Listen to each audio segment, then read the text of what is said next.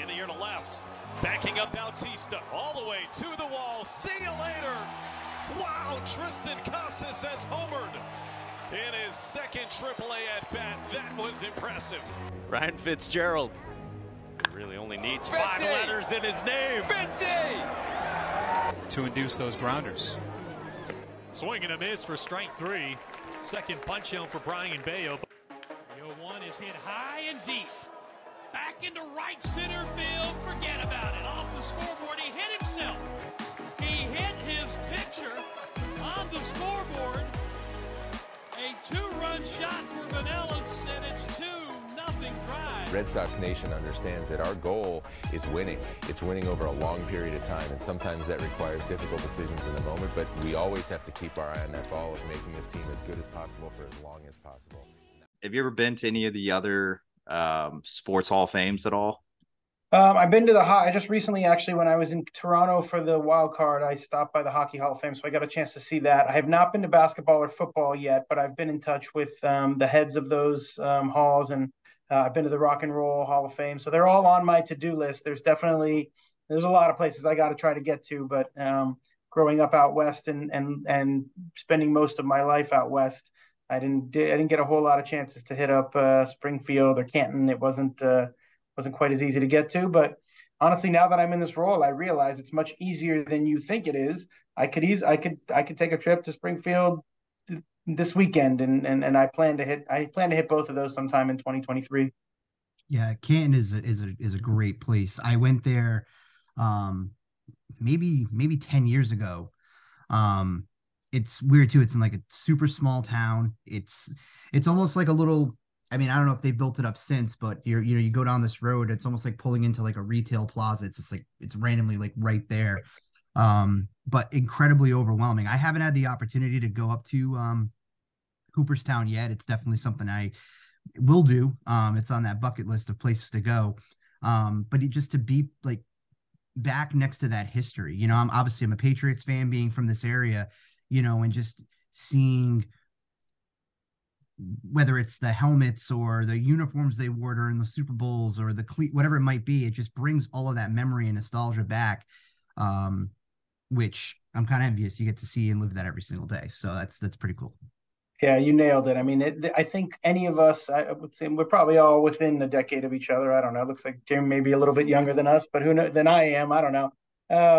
But I think if you grew up in the, call it 70s, 80s, 90s, being able to walk around any of these places and really see all these incredible artifacts. I mean, we have 40,000 artifacts in Cooperstown, and only 10% of them can be on display in the museum at any given time. But you walk around and it immediately brings you back to your childhood or your 20s of that big moment where Dwight Evans did this, or Rich Gedman did that, or Mookie Betts did this. And it just there's so much cool stuff. I think the big key for us is going to be to figure out how to get the next generation. My son, who's 12 years old, thinks that it's cool to see a bat or a glove or a ball, but I think he's also got his AirPod in his ear pretty much 24/7, and he's got his phone in his hand. And it's how do we continue to make this place relevant for the next 3 generations of fans? Because Cooperstown's going to be here for a long time, and we want to be thinking big picture and long term. Yeah. Is there an artifact that stands out to you, kind of one that's special to you that you've kind of seen during your time there? I mean, it's funny. We get this question a lot, and it's very hard to sum it up. But I'll give you a couple that I think just jump out at me. So part of my job is actually to go to the World Series, and actually after that ends, myself and John Shestakovsky in our office, we are down in the clubhouse asking guys if they'll contribute an artifact. And so certainly the ones that I've personally been involved in bringing into the hall, whether it was Jock Peterson's pearls last year or Dusty Baker's toothpicks this year, even though they're only a year or 2 years old, there's to me that the personal story behind them is really meaningful. But then you walk around the museum. There's a baseball, the last out baseball from the '88 World Series, was donated by the general manager Fred Clare of the Dodgers, who was kind enough when I was an intern to sit down and talk to me about my career in baseball. And then when I took this job, he said, "Make sure you look after that baseball I donated." So I mean, there's hundreds of artifacts. There's an amazing Babe Ruth bat that has from 1927, a notch for each home run he hit that year with that bat. So I think he hit, I want to say it was 28 or 29 homers with that one bat. And he was putting a little razor blade notch in the barrel of the bat every time. So it just, there are, I could literally spend the next hour telling you of really cool artifacts in there. And those are just a couple of them that jump off the page. Okay, the toothpick one sounds like a unique one to have there. Yeah, I mean, I wandered into Dusty's office. I got the chance to get to know Dusty pretty well back in 2002. I was actually a reporter covering the Giants for MLB.com. And so I spent the whole year around him. And so when we were trying to figure out, okay, who's going to talk to Verlander, who's going to talk to Altuve, who's going to talk to Baker, I said, I'll go talk to Dusty. And so I wandered into his office after he'd done all of his media. And I said, hey, we're going to bring back a jersey already. The team is kind enough to donate your jersey from game 2. But I was wondering if you may be willing to give us your wristbands. And if you remember his wristbands, they're like the old 1980s with the little caricature of Dusty on it. And he said, oh, yeah, of course. And he takes them off and hands them to me. And I said, okay, and this one's going to sound pretty stupid, but what about like your toothpicks? And he's like, seriously? I was like, yeah. I mean, he's like you don't want the used ones, right? I said, no, just if you have like the container of them. And so he pulled out the container and gave it to us. And what we try to do is tell the story of baseball history through meaningful artifacts. So when we're thinking about if a guy throws a no-hitter, we're going to usually ask for his cap. If a guy gets a big home run, we're going to ask for the bat or the helmet as opposed to a glove. And so we just try to think of artifacts that help tell the story. And actually there'll be, we update every year. The Autumn Glory exhibit is focused on the most recent team to win the World Series. So we probably brought back a dozen different artifacts between the Astros and the Phillies. And so we have a Bryce Harper helmet, and we've got Yordan Alvarez bat and some other really cool stuff that's going to be part of that exhibit that fans can come check out. Did Christian Vasquez give anything after being the catcher for that no-hitter? What we did for the no-hitter, it was an interesting one because it was combined. We actually got a few things. We got a baseball signed by the 4 pitchers plus Vasquez that was used in the game. So it was a game-used baseball specifically, but with all their autographs. We actually went and got John Smoltz's scorecard because he was calling the game on Fox. And so we went into the booth, and obviously he's a Hall of Famer. And it was the first no-hitter he had ever called from the booth. And so when John from our office went downstairs to start working on artifacts, I went to the booth to ask Smoltz if he'd give us his scorecard, and he said, yeah, of course. So he signed it. And so I think those are two of the things we got, but it's very unique when it's a no-hitter individual. We pretty much always ask for the hat, but when it's a combined one, it's a little hard to figure out how you tell that story, and that's what we went with for that one. So you just kind of touched on your time. You were with MLB.com for a little bit covering the Giants, and you had spent time with the Dodgers and the D-backs as well. How did this opportunity that you're currently in, how did that kind of arise? It's really random, but when you work in the game as long as I have, you meet a ton of people. And one of the people that I met was the past president of the Hall of Fame, Jeff Idelson, who came from a similar background as me. He worked at the Red Sox and Yankees in PR, and then eventually became the head of communications at the Hall of Fame, and then eventually the president of the Hall of Fame. So I met him a handful of times over the years, but I actually like to say, I've told people that I don't think if it weren't for a round of golf we played in the Dominican Republic like 7 or 8 years ago, we spent 3 or 4 hours together with him, myself, actually Kim Ang, who general manager of the Marlins, is a very good friend of mine, and John Blundell at MLB. The 4 of us were playing golf, and I think I rode in the cart, I want to say, with Idelson. But anyway, we got to know each other through that, and I think he saw my work from a distance with the Dodgers and D-backs. And when he decided to retire and move on, he called me. I was driving to spring training one day, and he said, hey, have you ever given any thought to my job? Would you ever think that would be something you would want to do? And I just, not in a million years had I thought about, man, maybe someday I'll live in Cooperstown and run the Hall of Fame. But I was obviously told him I was very honored and flattered that he would even think I would be good for this role. And I came home and told my wife, you're not going to believe the call I got this morning. And she said, how would you ever turn that down if you got that position? And he kind of went from there, went through the interview process with Jane Forbes Clark, our chairman, who's been a part of the Hall since she was born. Her grandfather started it, but she's chaired the board for the last 20 years and is a major force behind everything we do here. she was the key interview, I think, in the process. But then I also interviewed with the search committee, which included the commissioner of baseball and Cal Ripken Jr. and Harvey Schiller, who's a titan in the industry, and they decided, I guess, that I was the right fit. And so I have to ask this too. So I just going to Cooperstown. We booked like a couple days. I definitely made sure to stay 2 nights because I didn't know what to expect. So like what are outside of the hall? Like what kind of things do you recommend to people, or what's the best things to do? Because I want to know if I still got to go back. A great question. So there's a lot. I mean, it depends on what time of year you come, obviously. But if you're a golfer, the Leatherstocking Golf Course that's right on the lake there is incredible. And if you're here in good weather, certainly getting out on the lake. I mean, the lake is a huge part of the life here. Taking a boat out on the lake, or canoeing, or kayaking, any of those things. There's all sorts of really cool stuff you can do there. We have 2 other amazing museums in town here. One of them, the Fenimore Art Museum, is a world-class art museum that most people don't realize is a mile away from the hall. And the Farmers Museum, if you've got kids and a family, is my niece and my nieces with my brother and his wife are here. They said that was their favorite thing they did when they got here. It's essentially a recreation of a farm from the 19th century. So those are really cool. Walking up and down Main Street and just taking advantage of all the shopping and the cool stuff that's on Main Street. Got a world-class opera at the top of the lake if you're into theater and opera. Most people don't think about that, but that's right at the top of the lake, as well as Hyde Hall, which is one of the first mansions in America, is at the very top of the northern end of the lake, about a 10-minute drive from Cooperstown. So we got the Fly Creek Cider Mill if you like going out and spending time drinking hot apple cider or getting apple treats. I mean, I could go on and on and on. I don't know what else you did, but there's a ton of cool restaurants in the area. I just think there's way more than people realize, and that's why we tell people you definitely want 2 nights. There are some people who try to jam the whole experience of Cooperstown into 3 hours. They come in, they do the hall, and they leave. But I mean, Doubleday Field is a 101-year-old baseball field that's steps away from the hall, and just wander. If there's a game going on there, which almost every day in the summertime there's some game going on, whether it's a high school game, a college game, a grown adult league baseball game.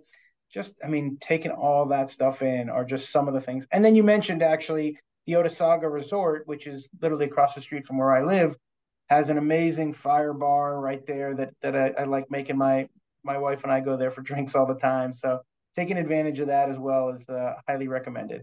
That was one of the most relaxing nights that we've had, just out we were there. It was a few weeks after the induction, so it was still warm, and it was just like you were sitting out, the lake's right there. I mean, I highly recommend that place. That was one of the better nights. But we had gone on the beverage and wine tour that goes through there. I was thinking, I totally forgot to mention the beverage and wine tour. Absolutely, man. That was great. There was some good spots on there, and we went to that brewery. I'm gonna say it wrong. Ommegang. Yeah, Ommegang. Yep.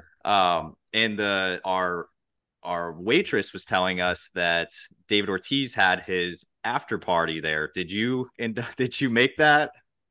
I wish I did, but because of my role, we had a bunch of other things that we had to be doing on Sunday night, which is actually one of the coolest things of this job is the Sunday night of induction.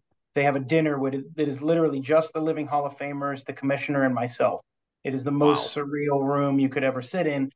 So I stayed there at that dinner, and David went off to Ommegang. But actually, when I was with the Diamondbacks in 2014, we hosted Randy Johnson's party there. So I've seen what the parties are like at Ommegang.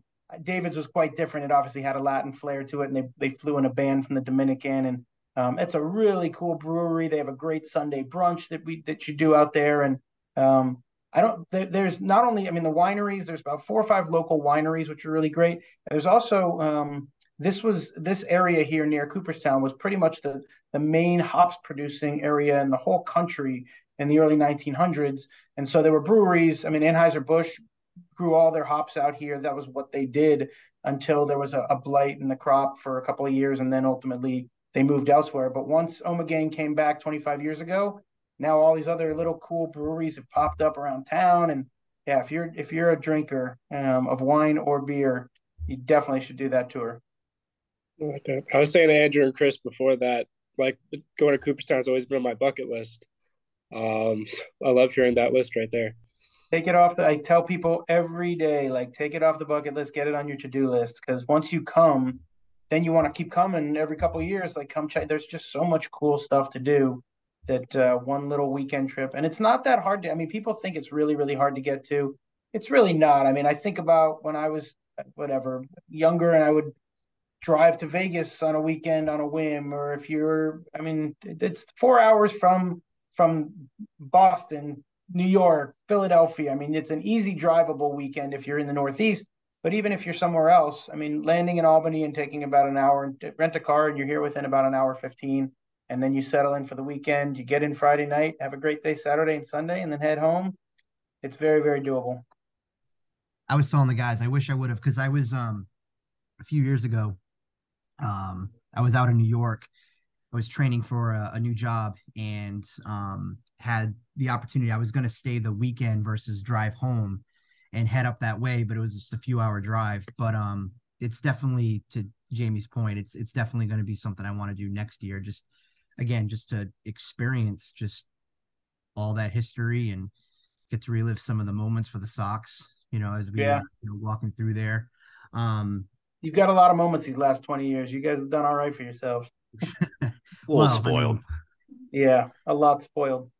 You would think, though, the last 18 months of this team hasn't done anything or won anything the way this fan base is losing their minds. But so I want to ask you, so the new ballot just came out for the Hall of Fame this past week.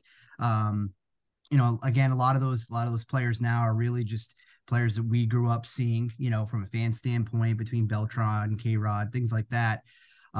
Scott Rowland, what's the for you, when a new ballot comes out, these players, new names, what's the excitement level for you, for someone who's been in the sport, got to see these players from a different perspective, being and working for two different teams?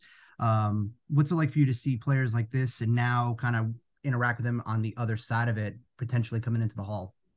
Yeah, I mean, it's actually really, really cool. It's a great question, because I first of all, I don't think people realize just how hard it is just to make the ballot. Chesta and I, our VP of Communications at the Hall, we talk about it is an incredible honor just to you think of how hard it is to make the big leagues, then to play 10 years, even to be eligible to get on the ballot, and then to actually be one of the names that gets on the ballot. We actually think that deserves probably more attention than it really gets. But there are several new guys on this year's list that, whether they're Hall of Famers or not, I've been fortunate enough. I got to be very close with Andre Ethier over the years in Los Angeles. Bronson Arroyo is one of my favorite people I've ever worked with. He's definitely on an all-time favorite team of just such a great human. And Jason Worth, also a great guy who I've known since he was we traded for him as a nobody at the Dodgers back in 2004. I watched him help us in 2004. I watched him go on to the big contract in DC and to win a World Series and to be a part of the Phillies. And then he was just recently back at the World Series. I ran into him, and I actually once caught a foul ball he hit. So actually, it's kind of funny now that I think about this. I actually caught a ball that Jason Worth hit, and I did not catch a ball that Andre Ethier hit that actually hit me square between the legs in a press box. So I guess when I think about the ballot from that perspective, I've got quite a connection to them. But I think what's really neat for anybody is that you're talking about players that we just recently watched who are 5 years removed from playing, and they're added. And then someone like Scott Rowland, who I went to Indiana University. He lives in Bloomington. We're both big Dave Matthews Band fans. It's funny. I tend to look at these guys just as people and good people who I think deserve a chance to get looked at by the writers, and whether they make it or not, it's an incredible honor to be on that ballot and considered for being one of the top 1% in the history of the game. Yeah, I saw the. Do you have a role in the ballot that's coming up here? Is it the contemporary ballot that's coming up? Do you what's your role in that? How does that? Did you have to sit on a board and present players? How does that work? So I'm not involved in the actual creation of the ballot itself. That's done by the Historic Overview Committee. which is 11 baseball writers with incredible service to the game. Long, not just like 5 to 10 years, like 20, 30 years that have been around the game. They help build the ballot itself. My role is really we help put together the electorate, the voters, the 16-person committee that we bring to the board for their approval. But it's a group of 16, a combination of living Hall of Famers, long tenured executives in the game, and then historians. So part of what we do is we'll help put together that group of 16 to try to make sure that it's a fair and honest group of people who don't have a conflict of interest necessarily in the room. They've watched the game for a long time, but we don't want anybody who's been so close with the candidates that it's impossible for them to be objective about what's going on in the room. And then I do get to sit in that room when it's all discussed in December. And ultimately, I'll be the one who makes the announcement on MLB Network on that Sunday night, December 4th, at the winter meetings. But I don't actually get a vote, and I don't build the ballot. We really help kind of shepherd the process along. So heavily involved in all of it, but I don't get a say in anything really, which is the way it should be. I mean, we've always felt like our job is not to decide who goes into the Hall of Fame. Our job is to set up the process and then let the baseball writers vote on it. And once the baseball writers have had their say, we let the era committees take a look, and however it turns out, we're always going to honor those results.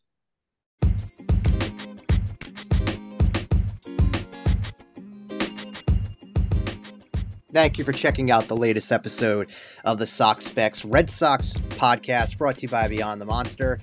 Head on over to Apple Podcasts and Spotify. Type in Beyond the Monster, and all of our podcast episodes will be available.